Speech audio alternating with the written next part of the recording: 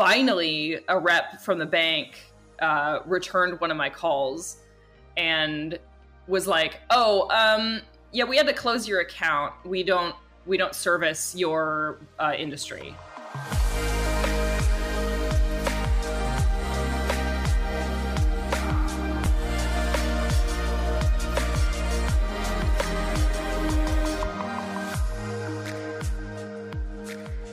Welcome to On the Horizon, powered by Sexwork CEO. A podcast about what's on the horizon for sex workers and how to navigate it, hosted by Jesse Sage and Melrose Michaels. Who misses free and affordable ads and social networks without the anti-sex work rhetoric? Assembly 4 is a team of sex workers and technologists from Melbourne, Australia, aiming to bring back free and fair advertising and social spaces to the sex work community. They also give back to organizations based in harm reduction, sex work, and education. Stepping away from the clunky design of traditional platforms, their two products, Tris.link and Switter.at, are refreshing and well-needed changes in both presentation and mission. Both are free to join and open to all. In the words of an A4 user, from the policies to the language to the advice and tips, it makes such a big difference to feel encouraged and supported instead of policed. Check out their website, assembly4.com, for the word, not the number, for more info. All right. So continuing from our last episode that we put out and the conversation around that, today we're going to kind of expand on payment processing challenges and discuss more personal experiences with discrimination from banking and financial institutions, and also, possible solutions, which is exciting. Yeah. So we talked to Siri Dahl, porn star Siri Dahl, and Maya, who used to be Maya Bum, now only Maya? Yeah. Maya. And both of them, and she's a cam model, and both of them have had personal experiences in banking discrimination, and they talk about their own experiences and what it was like to go through that for them. We also talked to Steph, or Rez. Stephanie. Who is also a performer and a sex worker, and she teaches classes on crypto. So going from, personal stories about how the conventional banking platforms like shut them out to what could we do? Is crypto a viable option? I have to admit that my only experience with crypto is when SpankPay gave all sex workers $100. Yeah. I remember that. So I got $100 for that, and I think I got another $75 from referrals for that because they were giving referral money too. And then I was like, dope, I have $175, and I cashed it out. And then people were like, you shouldn't have done that. It went up. And I was like, okay. And that's it. That's my whole experience with crypto. So that's so funny. I don't know if you have more. Yeah. So I am, full disclosure, I'm working with a tech company right now developing technologies for sex workers in the crypto space, not necessarily cryptocurrency, but using blockchain technology and NFT smart contracts for people listening that do know what that means. But I think that cryptocurrency, the currency piece itself, does have a place in a future in sex work. I don't know that we're there yet. Yeah. I do have my own concerns with and I mentioned this in one of the interviews, if I exchange something for crypto and then the value of the crypto tanks because it's a very volatile kind of currency, I have an issue with that. So and you're like, I just did this custom for free. Yeah, and I'm not big on that. Not my fave thing.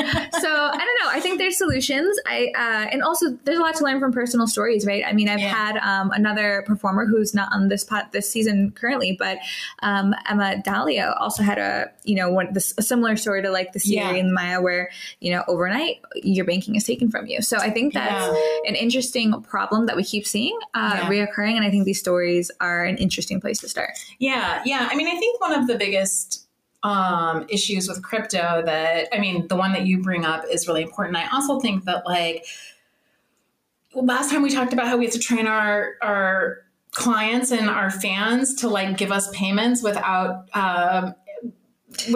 jeopardizing us.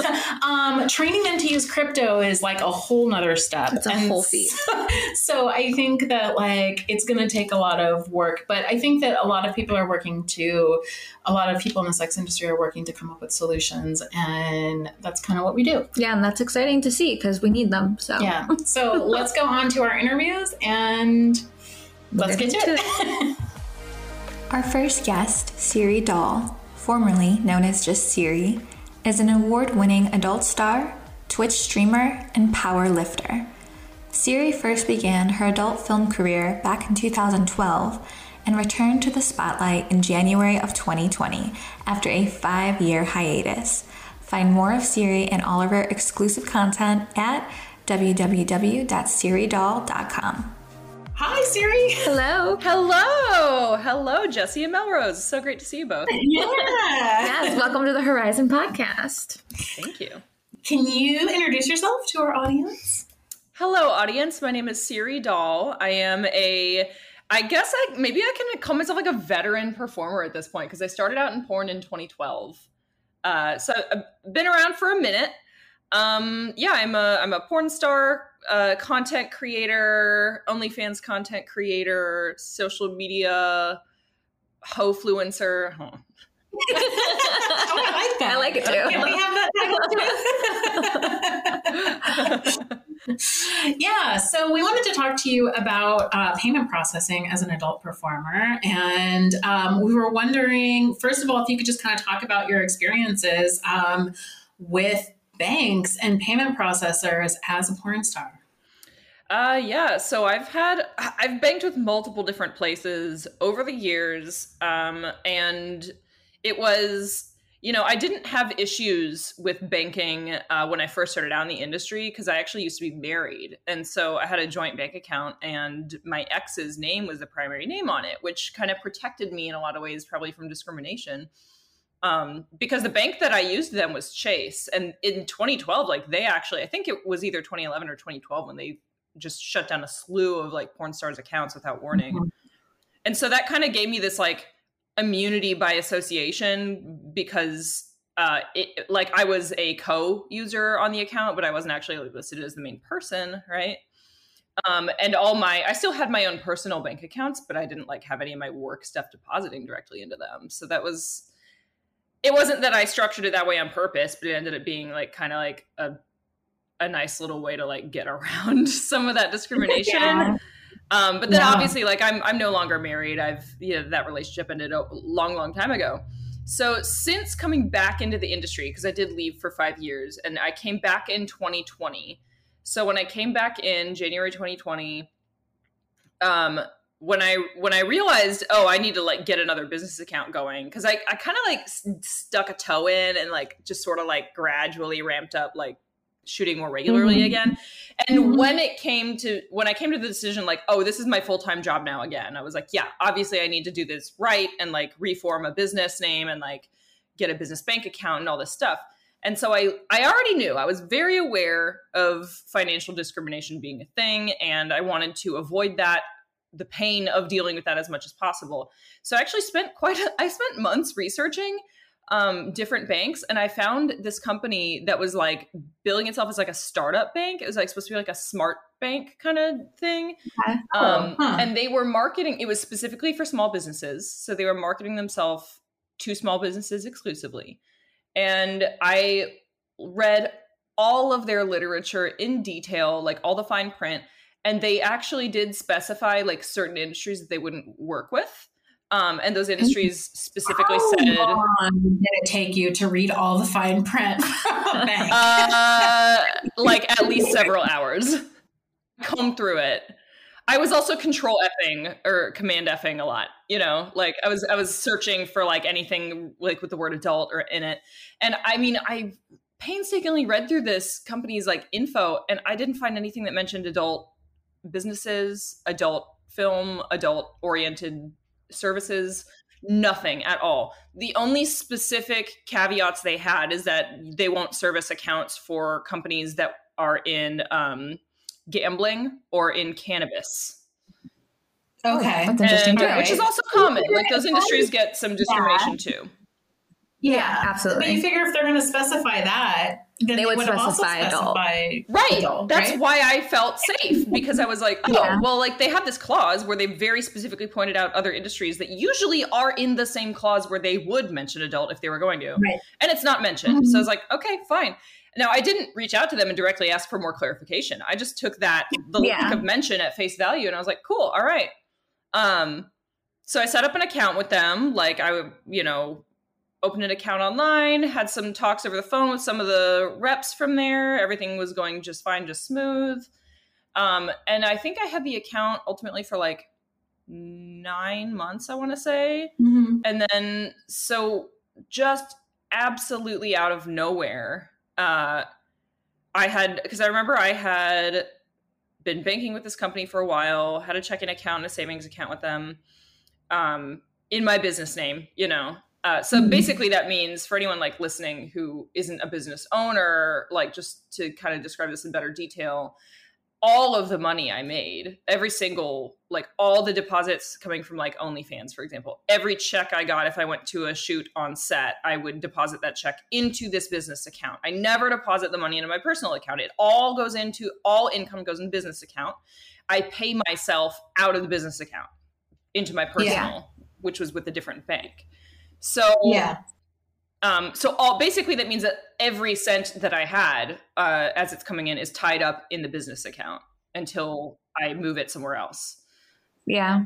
So I remember that I had been traveling home from a work trip out in Los Angeles, and I was at the airport. I tried swiping my debit card and it got rejected. And I was like, that's weird.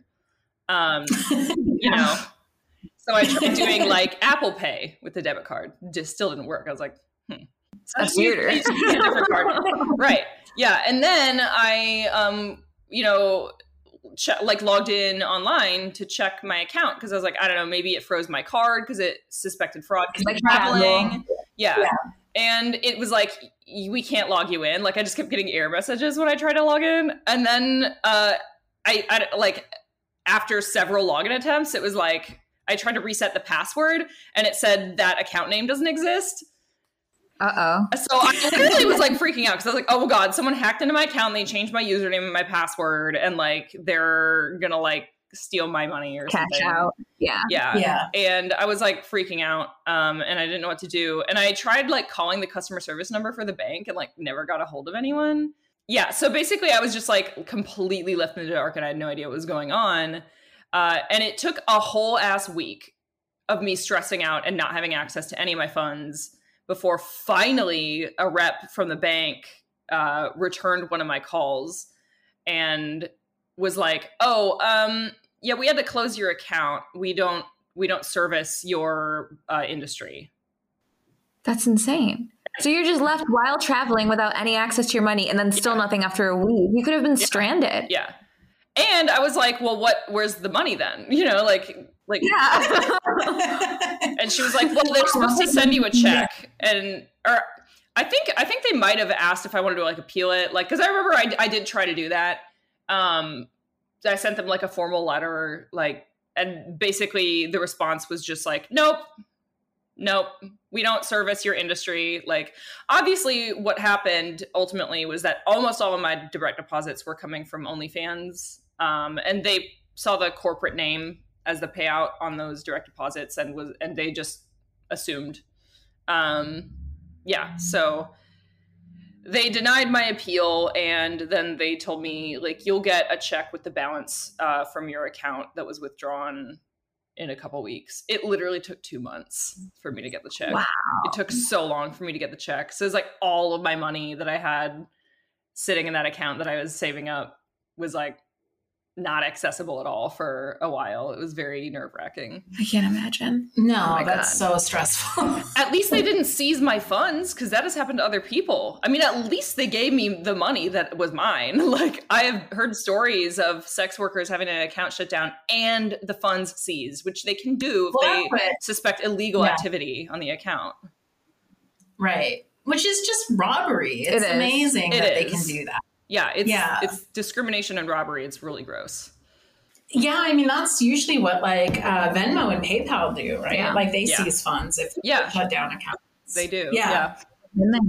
Have you? I've been there, yeah. And then I've also heard stories of like, even if you're a sex worker, but like your husband sends you funds, then his account gets sent, or a boyfriend or like a parent. So like, it's almost like a daisy chain of events that just occurs. And even though no one's guilty besides you, I guess, if you're going to be criminalized, then everyone goes down with you, which is insane. Right. Yeah. I have friends who their entire family, their mom, their brothers got shut out of PayPal and they're not allowed to use it ever again. It's like, that's crazy. Well, it's okay because eBay just keeps everyone off. So Yeah. So this is all like really, really difficult. Like, what did you do after that? Like, did you try to find another bank that is better, or what? Yeah. Did you restructure? Yeah. So I ended up going, I don't know if I should say the bank I bank with now. Like, I don't know if there's like a security risk of saying like, oh, I bank with this bank right now. Like someone trying to, I'll tell, how about this? If there are sex workers who want to know the bank that I use, they can reach out to me directly, but I just don't want like fans or any nefarious person to try to like use that information. But I will say I bank with a major bank now. It is one of the big major banks that everyone has heard of. And I went with them because some of my industry contacts, namely like my former webmasters, were like, we've been using this bank for like 15 years and it's never given us any issue. Like, and they have like a merchant account. So they're like a big business, you know, and they've never had issues. Yeah. So I was like, okay, I'll try that. And so I've had an account with that bank now for like a year and a half, and everything's gone just fine, just smooth. Like I haven't had any issues with that. So cross my fingers. I don't really know. It seems like there's just no real pattern to who gets targeted by this, as far as like, obviously sex workers in general are targeted, but like, why do some people bank, for example, the Chase example, like some porn stars bank with Chase, their shit gets shut down. Some don't. And I don't know what it is. Like, is it just individuals who work for the company who take notice of something and they're like vigilanteing, like, like they're like, I don't like this industry, I'm gonna have their account shut down, and then their little decisions really impact me. I don't really know, because the bank I bank with now, I've also heard stories like, or I've seen the Twitter threads where people talk about financial discrimination, and they're like, I banked with this place and they shut my account down, and I'm like, well, shit, that's my bank now. Like, I haven't had issues with them, so. Yeah. So, like, what kind of advice do you think that you would give to like new creators about like banking, or about diversifying your income, or anything related to like, how do you stay afloat in this business? How do you adapt or die? So a huge tip as far as like, so first of all, create a company, get an LLC. You know, there's been discussion in the business about LLC versus like S Corp. If in doubt, literally just consult a tax professional. Like, I have a CPA, she reviews my stuff, and you know. But what I'll say is, like, to my knowledge, like my understanding is that you know, S Corp is more beneficial if you're in like a certain amount of income. So like for most people, it's probably not going to be, it might actually result in a larger tax burden. So like LLCs are fine for like most people. I'm an LLC, and that is like 100%. That's like the first thing you should do. Like if you're doing this and you want to actually like make money that you can like do something with, you know, like if you're trying to make more than like, I don't know, like $100 a month, like you really should form a business and get a business banking account. It is the best. You need to be very above board with everything. Like, yes, we're stigmatized, we get discriminated against, but like you have a little more ground to stand on if you're doing things like, quote unquote, the proper way as far as like business structure. What kind of benefit do you think that has? I mean, it protects you. Like, actually forming a business protects your personal finances in the event that you have some sort of issue with business, like a tax related issue or something. So it just gives you more personal protection. And that, I mean, speaking of personal protection, that's actually a huge, huge thing. That was going to be my big tip for new folks starting out. Get your business formed first and name your business not your performer name, because those are publicly accessible and searchable records, and you don't want fans or potential like harm doers or stalkers or crazy anti-porn like Christian people coming to hunt you down online and finding your company name and all of your personal information through your LLC being called your stage name.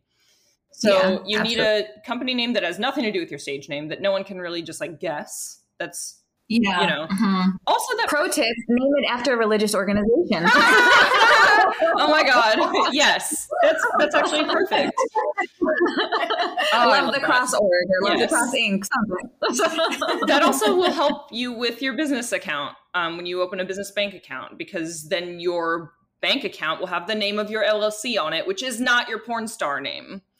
Yeah. Right. Yeah. All of these things help maintain your personal privacy, but also like literally protect you from undue discrimination and also like harassment, maybe from fans or people who find out your information and like doxing and things like that. So that's like a pretty huge tip, I would say. Like, and I guess, research carefully, like as far as opening a bank account, like I think at this point, I don't know that a whole lot of people in the industry trust Chase because of that whole thing that I think we've all heard of. Which is funny. Like, I have a credit card through Chase, but it's like a personal one, so that's I have a credit card too. It has nothing to do. It has nothing to do with business. But like I think that would be just. I don't want to get into the weeds too much. With other things, but it's fun to talk to you. Where can people find you? Yes. You can find me on SiriDahl.com. It's SIRIDAHL. I'm on Twitter at TheSiriDahl, and I'm on Instagram at TheRealSiri.ps. And also I do Twitch streams at least 2 nights a week, and my Twitch username is also SiriDahl. Perfect. Great. Thank you so much. It was really nice to talk to you. It was great to talk to you both. Our next guest today is Maya, whose adult entertainment career began in 2014 on MyFreeCams as Maya Bum. While streaming majorly on MFC, she received multiple AVN and XBiz award nominations. She even went on to host the red carpet with AVN in 2020. After a hiatus in rebranding, she rejoined the adult entertainment community in the fall of 2021, offering a subscription site on OnlyFans and maintaining her clip stores on MFC Share and AVN Stars. Welcome, Maya.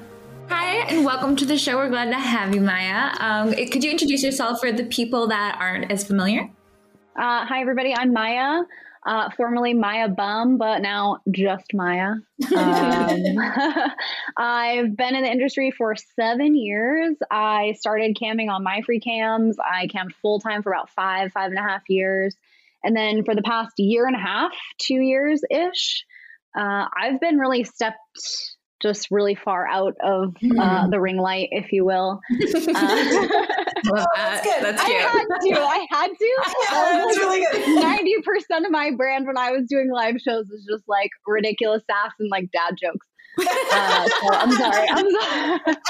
Thank you to all the dads who, have supported me over the years. So I took COVID to like get divorced and change my life and stopped live streaming and wrote a book, or most of one, that I've rewritten a few times now, it seems, as you probably can relate to. If I could write my book like that, I could tell that story. I like start writing bad dreams about it. That's like that's the stage I'm at. I'm at the stage where I'm just like squirrel for like 2 or 3 months now. I'll be like writing something like, yes, I'm so inspired and this thing will like strike me. It must stop and write. And so I'll be writing something and then I'll be like, maybe I should check the Twitter. And then I'll be like, all of a sudden my like memory of whatever turns into like mashed into what's going on currently. And it's Maya smash. Just like, I'm so. So we wanted to talk to you about payment processing as a cam girl performer. What's your, I know you've had your own adventures in payment processing. I really have. So payment processing has affected me personally, not a lot. Like, for instance, I personally have not experienced like shutdowns of my bank accounts, like as my IRL self. Okay. But it's affected me watching it happen in the community, like literally since before I even got here. Which is crazy to me because, and every time I'd be like, this thing happened, and I would like talk about it in my little corner, with my members and stuff. Sometimes members would be like, but like, what else is going on there? Like, what why would they target her and like completely shut her thing down and whatever? And I really always brush it off like, yeah, you know, I don't know, maybe she's depositing large amounts of cash, or like there are things that can happen with your banking that like, you know, you get on their radar. It's true. And I got on my bank's radar. Jesse, we spoke about this around Christmas time when everything happened with Pornhub and whatever.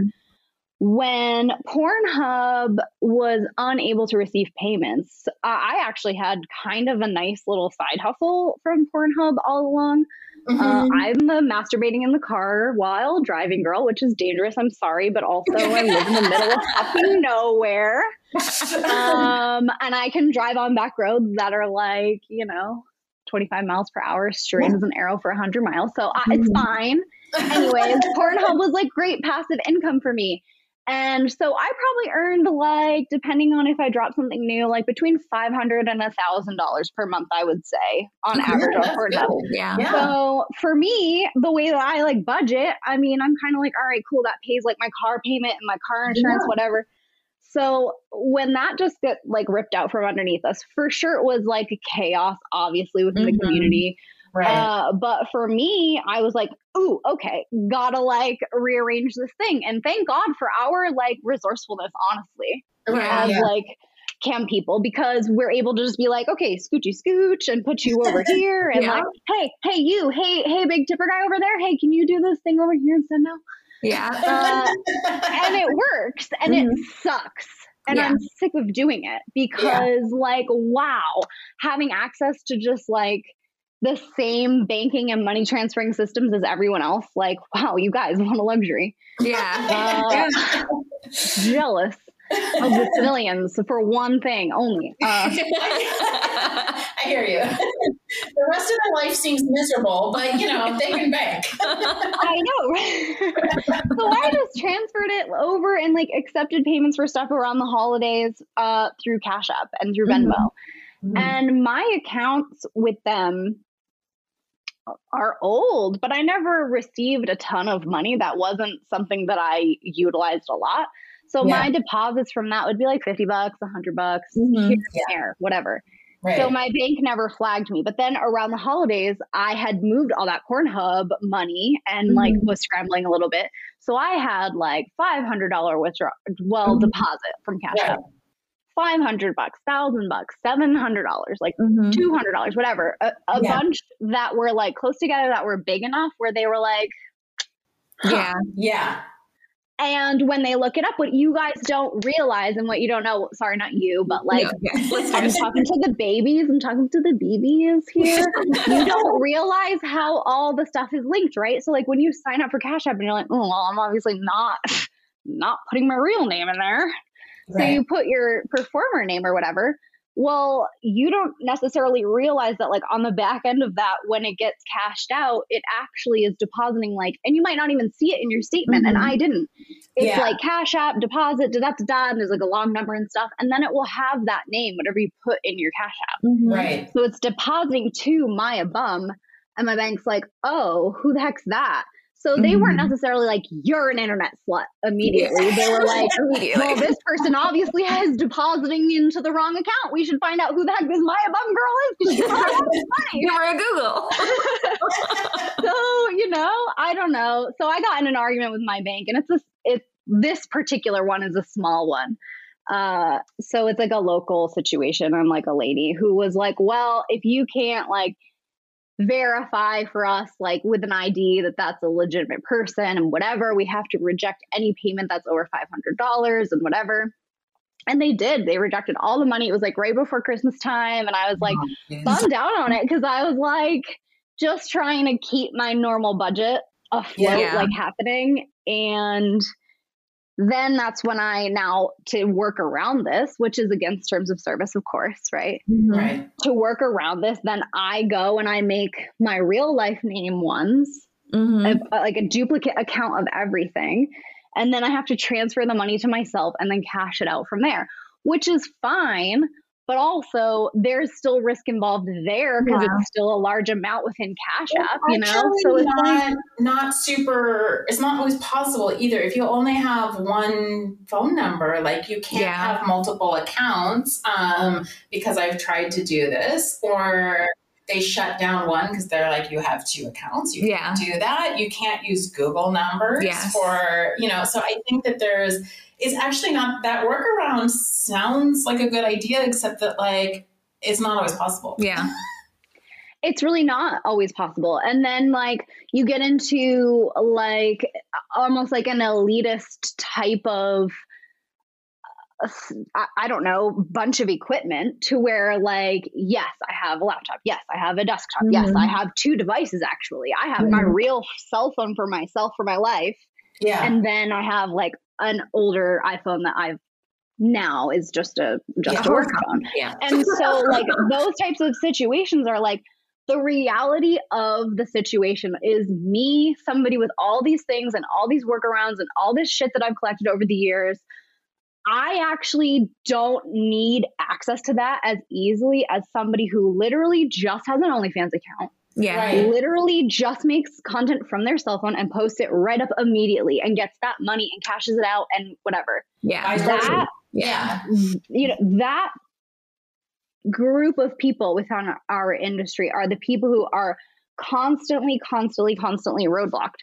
Yeah. By like stupid stuff like, your IP address on your phone. Now you can't make another Snapchat account. Yeah. Or like, the only way for that worker now to work around that and then have access to that Snapchat and the stream of revenue and all of those clients is to now have a totally new cell phone. Like, sorry, but they're like $1,200 less on my phone. It's getting crazy out here. Yeah. It really is getting crazy out here.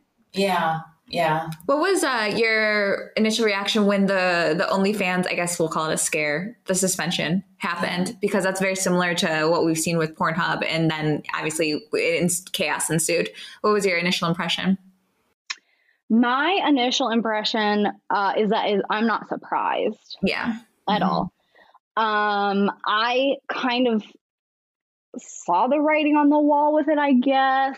Not necessarily. I'm not trying to say like I told you so or I predicted it, but also I never really trust anybody is going to be around for us for that long. We've seen it happen over and over again. Like I've been in for 7 years now, so I've seen it happen a bunch of times with various outlets. And so am I surprised? No, not at all. Do I think that they had plenty of time to prepare for it? Yeah, I do.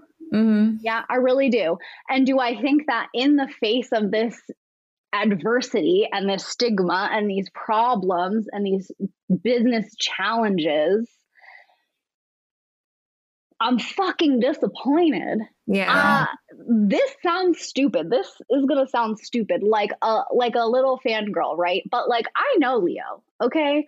I've worked on his website full time for over 5 years. I've been to all the things. I've chatted with him. And when you go to the things and he sees your face repeatedly, like, not that I'm putting myself on some sort of pedestal, but like I've had conversations with this man. He's asked me my advice about things.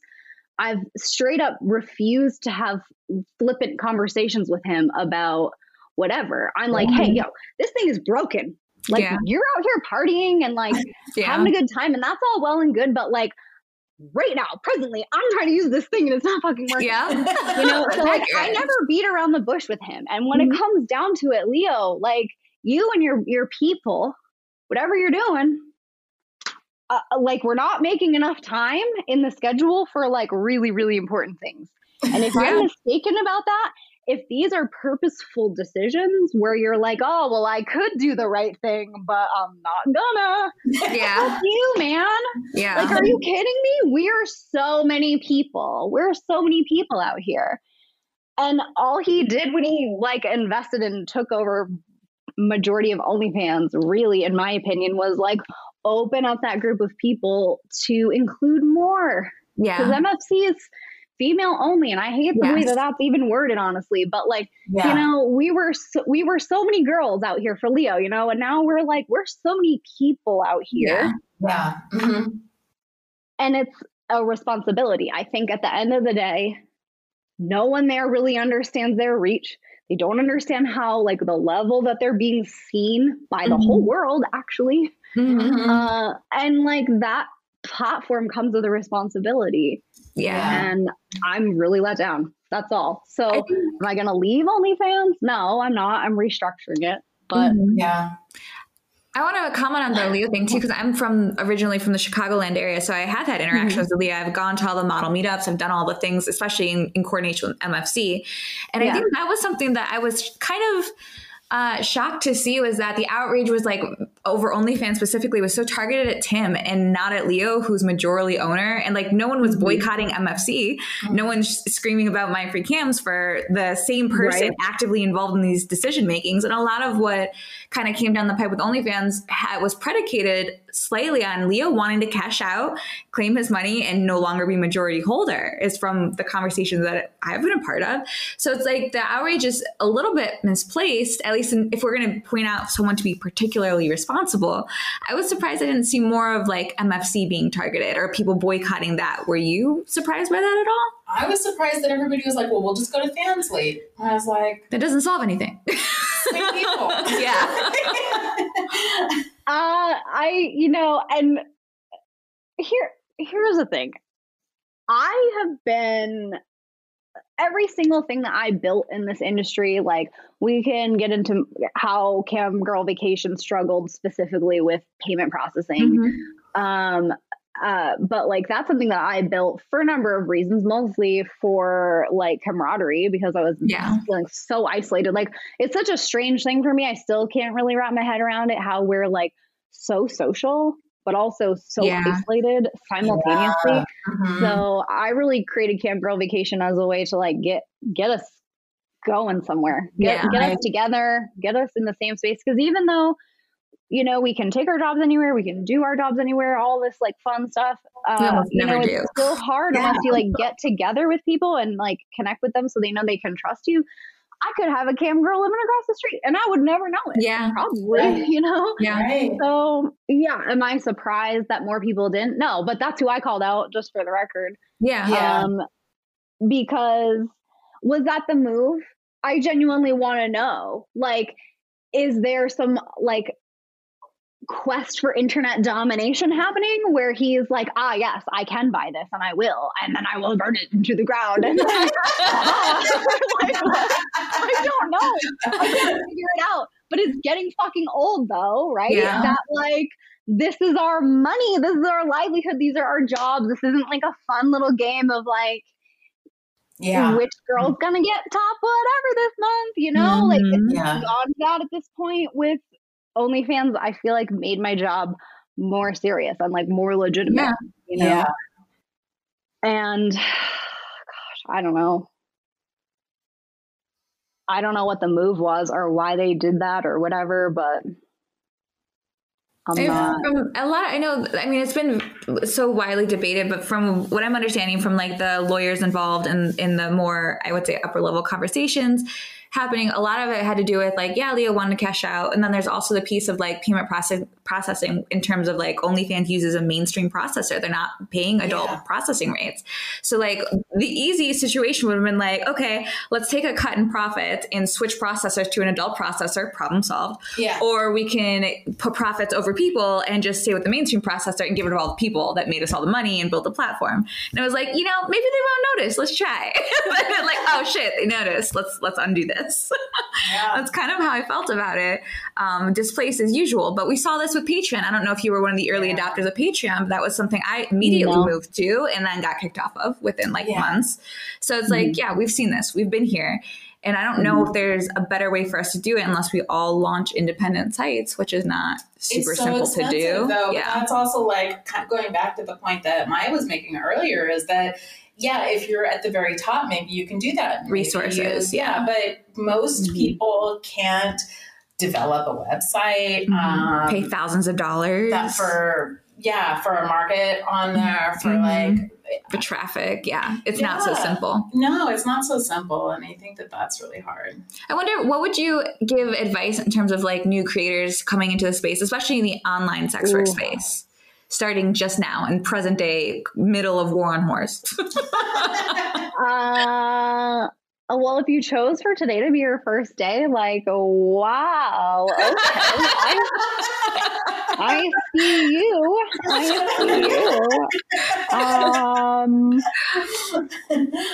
You know, I'm Mama Maya. Like, my whole career has really, really been about helping people make genuine connections. And nurturing those. And so anytime I've seen people being like, I need help with this thing or that thing or whatever, if I had the time and then information to like stop what I was doing and help them, I would. And now I'm in a place where I'm like, just go do the thing. You know, like all the information that you need now exists. It didn't exist when I started, when we all started, it wasn't there like that. So I'm like, step one, consult with Google. Step two, go watch some cams, go subscribe to a thing. See what it is that you think you want to do. Like, go get some examples of what you're getting into. Like, I think step one should be research for like a hot minute. Like, don't just start today because you think it's a good idea. My actual advice, and a lot of what the Cam Girl Experience talks about, is this can't be undone. This is my thing forever now. My face is on the internet forever. This is actually the first time I've shown my face in like a really long time. Because I went through this thing, like I was in a really bad relationship and I got divorced and I shook that off, and that's great. And then and then I dated, and that's a whole story. And then I met someone and I legitimately fell in love with somebody and then got my heart broken, because at the end of the day, this is my story. This is my thing. And I'm a really confident person. I'm really just like comfy in my own skin, because what the fuck? The whole internet has seen my butthole. What do you want me to do, man? I'm like a lady in the streets, but like also, I'm sorry if your friend found my porn. There's nothing I can do about it. It's out there. So that's the advice really, is like, why are you doing this? Because when I did this, it was for probably the same reason, which is, oh, I can make some quick money fast, right? And then now here I am, and I love my job. Don't get me wrong. I'm not saying that I wish I took a different path in life. It is what it is. But that was a really hard heartbreak, because I was like, but I love you and you love me, and like all this stuff is fine. But there's this huge elephant in the room, which is my professional life basically being inappropriate for everyone, which chaps my ass a little bit, because is it like, watch porn? Does she watch porn? Like, does your dad have like a Playboy sent to him every month? Like, get off my case about it, you know? So that's the advice. People, girls, gentlemen, everyone, all the people who think they want to like show their stuff to the internet, honestly, even in a vanilla sense, even in like an influencer way, like you're sharing yourself with people who you don't know, who are going to assume they know things about you, who are going to create problems probably. And then all those opinions, all that content, all those things, that's on the internet. So like, you want to go get a job wherever, even if you were just like a mommy blogger, well, were you an asshole too? Because guess what? The internet didn't forget.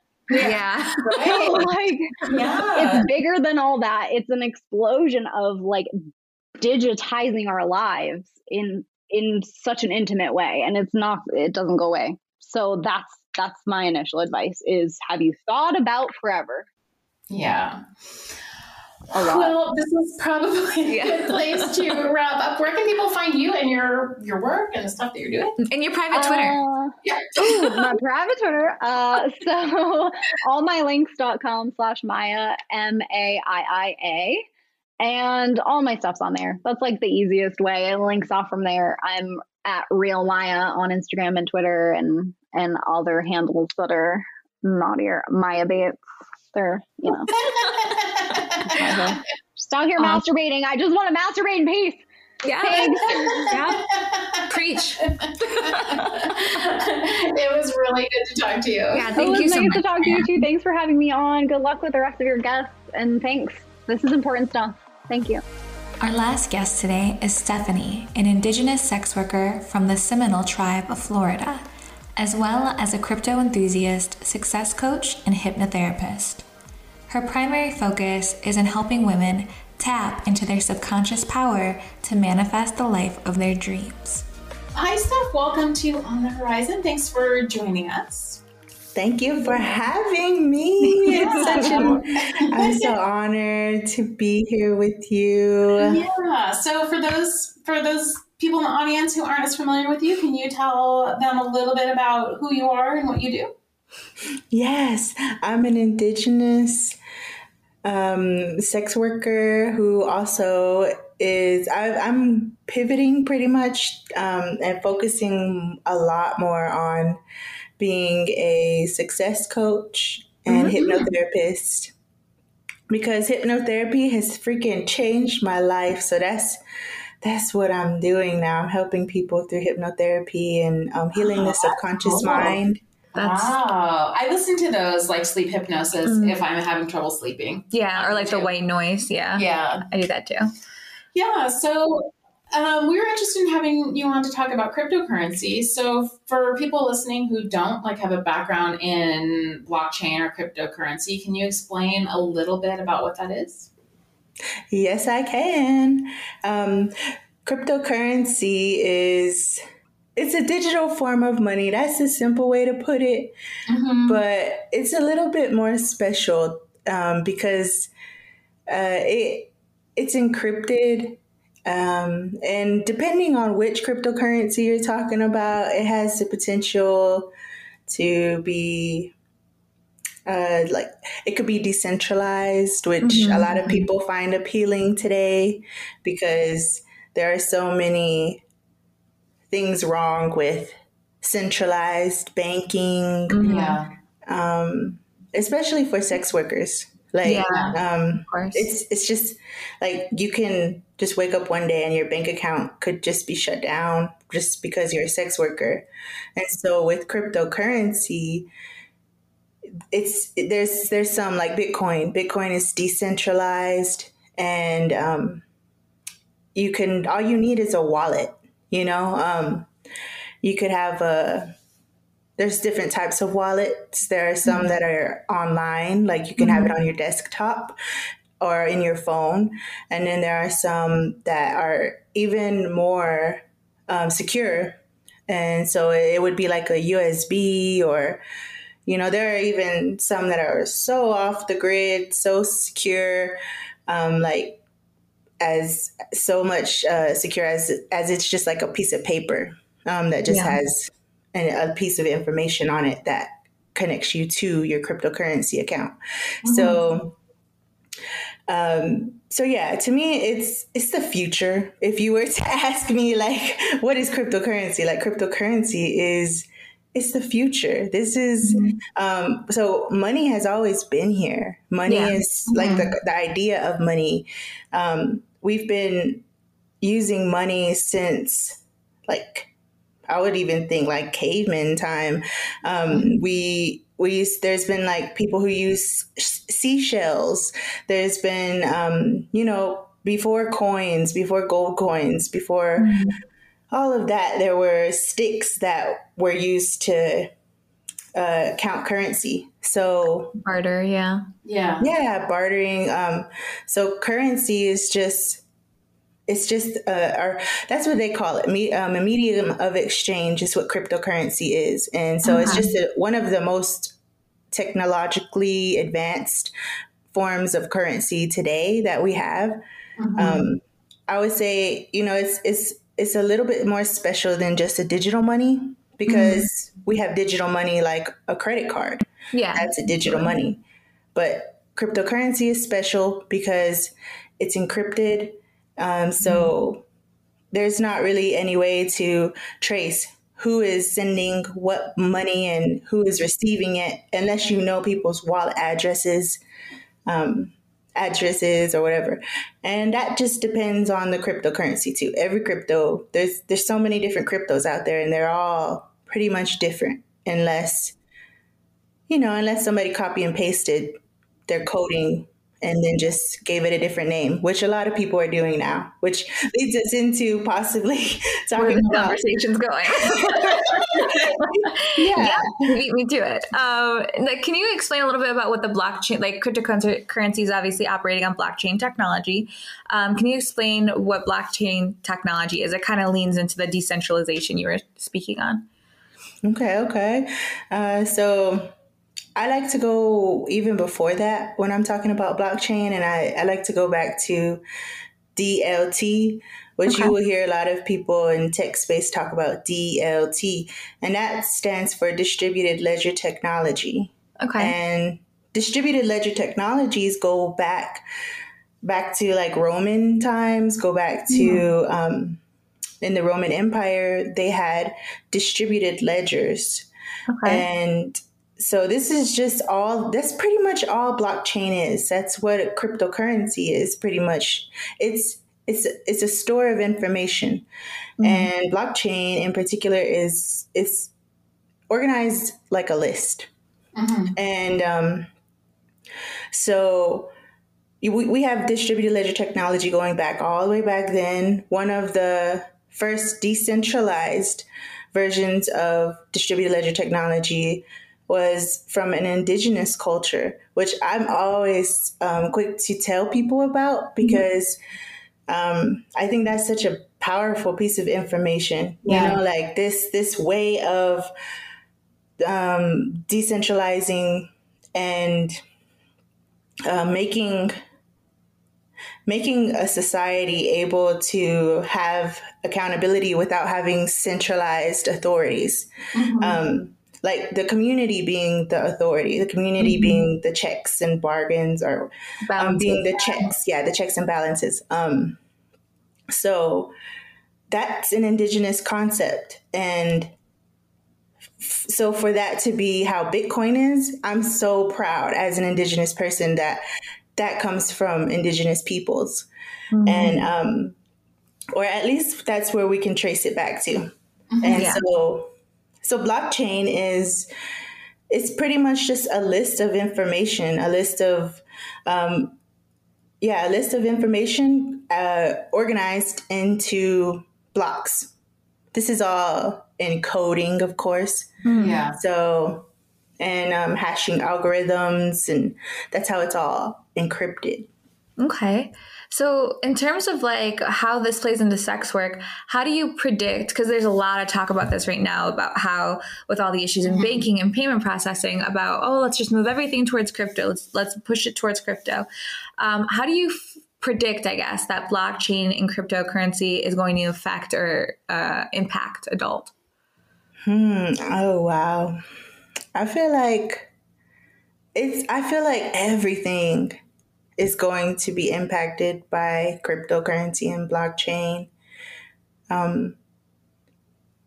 So I feel like I was saying in the future, or in the beginning of this interview, I was saying everything is moving towards it's the future. So I feel like it's just a matter of time before we have cryptocurrencies being the main medium of exchange. And I feel like, to me, it has the potential to create more opportunities for sex workers and allow them to have power, more control over their content, over their because, like with NFTs, you have basically like a built-in contract. I wouldn't say like Paris Hilton. I've heard her describe NFTs as like contracts on a blockchain, and I agree to an extent. But there's in my opinion, it's like the NFT is separate from the contract. So NFTs use smart contracts, but the NFT is something separate. Okay. Because it's the digital asset, or the non-fungible. It's a collectible. It's a piece of art. It's a piece of real estate. It's a film. Mm-hmm. It's something that you can put on the blockchain, and that can be subject to whatever contract that you put on it. However, you know, like there are limitations to smart contracts. It's not like a human being. They won't be able to, you know, like interpret a contract or even execute a contract the way a human being would be able to. But for simple things like, oh, every time this NFT is bought or sold, we have a certain amount that is charged to the creator of it. And it will never be less than this amount or something, you know? So those are simple contracts that can be put onto an NFT. Onto blockchain. Yeah. I'm curious. So, because something that a lot of us are seeing right now in the space, especially in adult, is like there's companies coming in that are crypto-based companies for adults specifically. And a lot of them will rug, or it's like a pump and dump scheme. These are words we're hearing right now, like buzzwords almost. Yeah. So can you define like what rugging is or what pump and dump means in terms of cryptocurrency? Ooh, okay. Yes. This is something that I really strongly would coach on. And this is, I had a crypto course that would pretty much, the whole point of the course was to teach you how to identify pump and dump schemes, rug pulls. And it's not that hard. A rug pull is pretty much when a cryptocurrency is created purely so that people can, and to me, it's like it's the same thing as a pump and dump. Okay. I like the term pump and dump more than rug pull, probably because I learned it first. But a lot of people use the term rug pull too. But like, yeah, so they pump it up. It's like a lot of marketing. So people will get a lot of hype around a project, and then everybody jumps on it. Everybody puts their money into it. And then the people who started the project just pull out. Mm-hmm. Is there like any advice that you would give adult performers who are considering getting into crypto, or I guess exchanging crypto for their adult work? Yeah, there are some point of sale cryptos out there that are changing. They're mostly meant for like commerce and stuff, but I don't think that there would be a problem if it was for a sex worker. And like one of them is Pundi X. That's been one of my one of the projects that I see who would probably be the easiest to implement as a point of sale for sex workers. But other than that, I know like people have told me that they would most likely lose a lot of business if they did that right now, just because there's people who just don't want to do it, or, but I mean, if people were like serious about just completely going to crypto, I'd look into Pundi X. But other than that, I mean, just tell your peoples, like, pay me in crypto, bitch. I love that. Yeah, that is a good place to end. Yeah, that's perfect. Where can people find you or your work? Okay, so I have a website, stephanieinspiresme.com. I still have a coaching session available for cryptocurrency for $50 if people have anything that they need help with. It's on my website in the coaching tab. So I still offer that. But I do offer other services for like leveling up your income, leveling up your success in your life, making success no longer have to be a dirty word for you. So that's at stephanieinspiresme.com. And then you can find me on Instagram at stephanieinspiresme.com, on YouTube, Stephanie Inspires Me, and Twitter, I'm Res Thought. That's an old Twitter account. I love it. Well, thank you so much for coming on with us. We really appreciate it. Thank you for having me, and thank you for listening to me, listeners.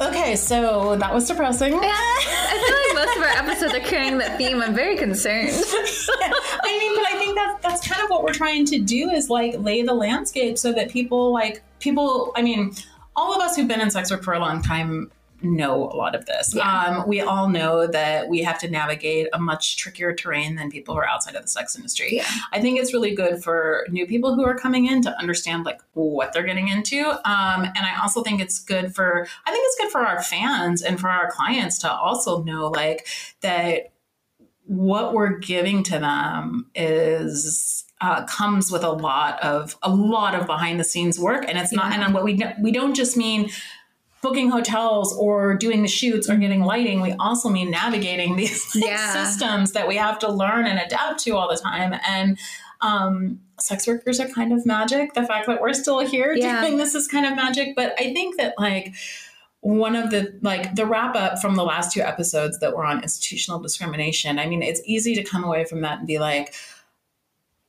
we don't know what we're going to there's nothing to do. We're just like screwed in the system. And there is an extent to which that's true. Like these systems are stacked against us. They're not built for us. They're built for other people. But we're also like resilient. There's a lot of things that are going on. Yeah, I will say to sex workers as a community we're just fucking good at this. Like we've been betrayed so many times. We've had to pivot so many times. We've adapted or died out trying. So like we know what to do when shit hits the fan, and we're good at that. So not by choice, but by necessity. Yeah. And what do they say? Like what is it? Necessity is the mother of invention. Yeah, absolutely. And that's so factually true. Yeah. And as a community, we're just great at coming together to support each other, like in terms of mutual aid, in terms of facing a pandemic, like all of these things have made a difference. Yeah. I mean, I think that's really important that you say that. Like one of the things that like has touched me so personally and that I'll always like feel grateful for is many people who know and follow us know that PJ, my husband, had cancer twice. And the last time he did, he was very sick for a long period of time, for a year. And I couldn't really work while that was going on, because I was taking him every couple days to the hospital for chemo. But then also he was being like hospitalized for the side effects of chemo. And it was just a lot. And anyone who's gone through chemo or through cancer knows that it's a lot. But like, I think that, we don't have institutions behind us. We can't take paid leave. We don't have like,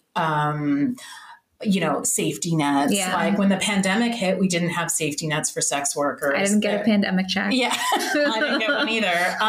And so because we're excluded from all of this, I think that sex workers knew how to come together and raise money. And for us, I know that like our fans and clients and other sex workers, raised more than $7,000 for us, so that like there were when he was sick, I wasn't hustling, and I think that both of us felt like more held by the sex work community than by anyone else, you know? And I think that, and I know that because of my experiences with that, I've also worked really hard too, whenever I see someone who's down and out, like help them out too. And I feel like we're a volatile.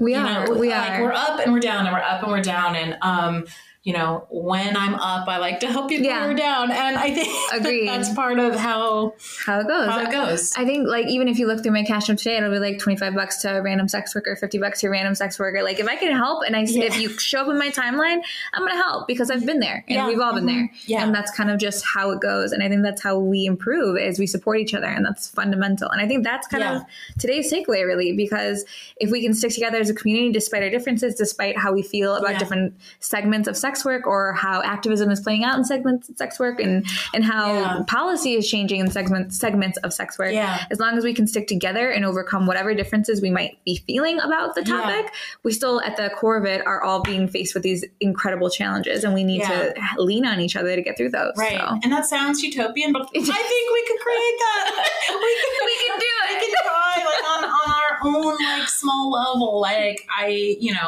I've like joked that I think that sex workers are the best babysitters, and I think that they are, because I think there's so many ways that we could like help each other. And some of them are through financial things. Some of them are just through being there. You know, when PJ was sick, 3 different sex workers who are friends of ours came and stayed at our house for over a month. They cleaned our house. They like watched the kids. So I could go sit in the hospital, you know? Yeah. And I think that, that sounds far afield from like banking discrimination, but it's not. Like we can fight these systems, and we have to, but we can also just be there for each other, and that's how we survive. And that's how we get through it. Yeah. Well, on that note.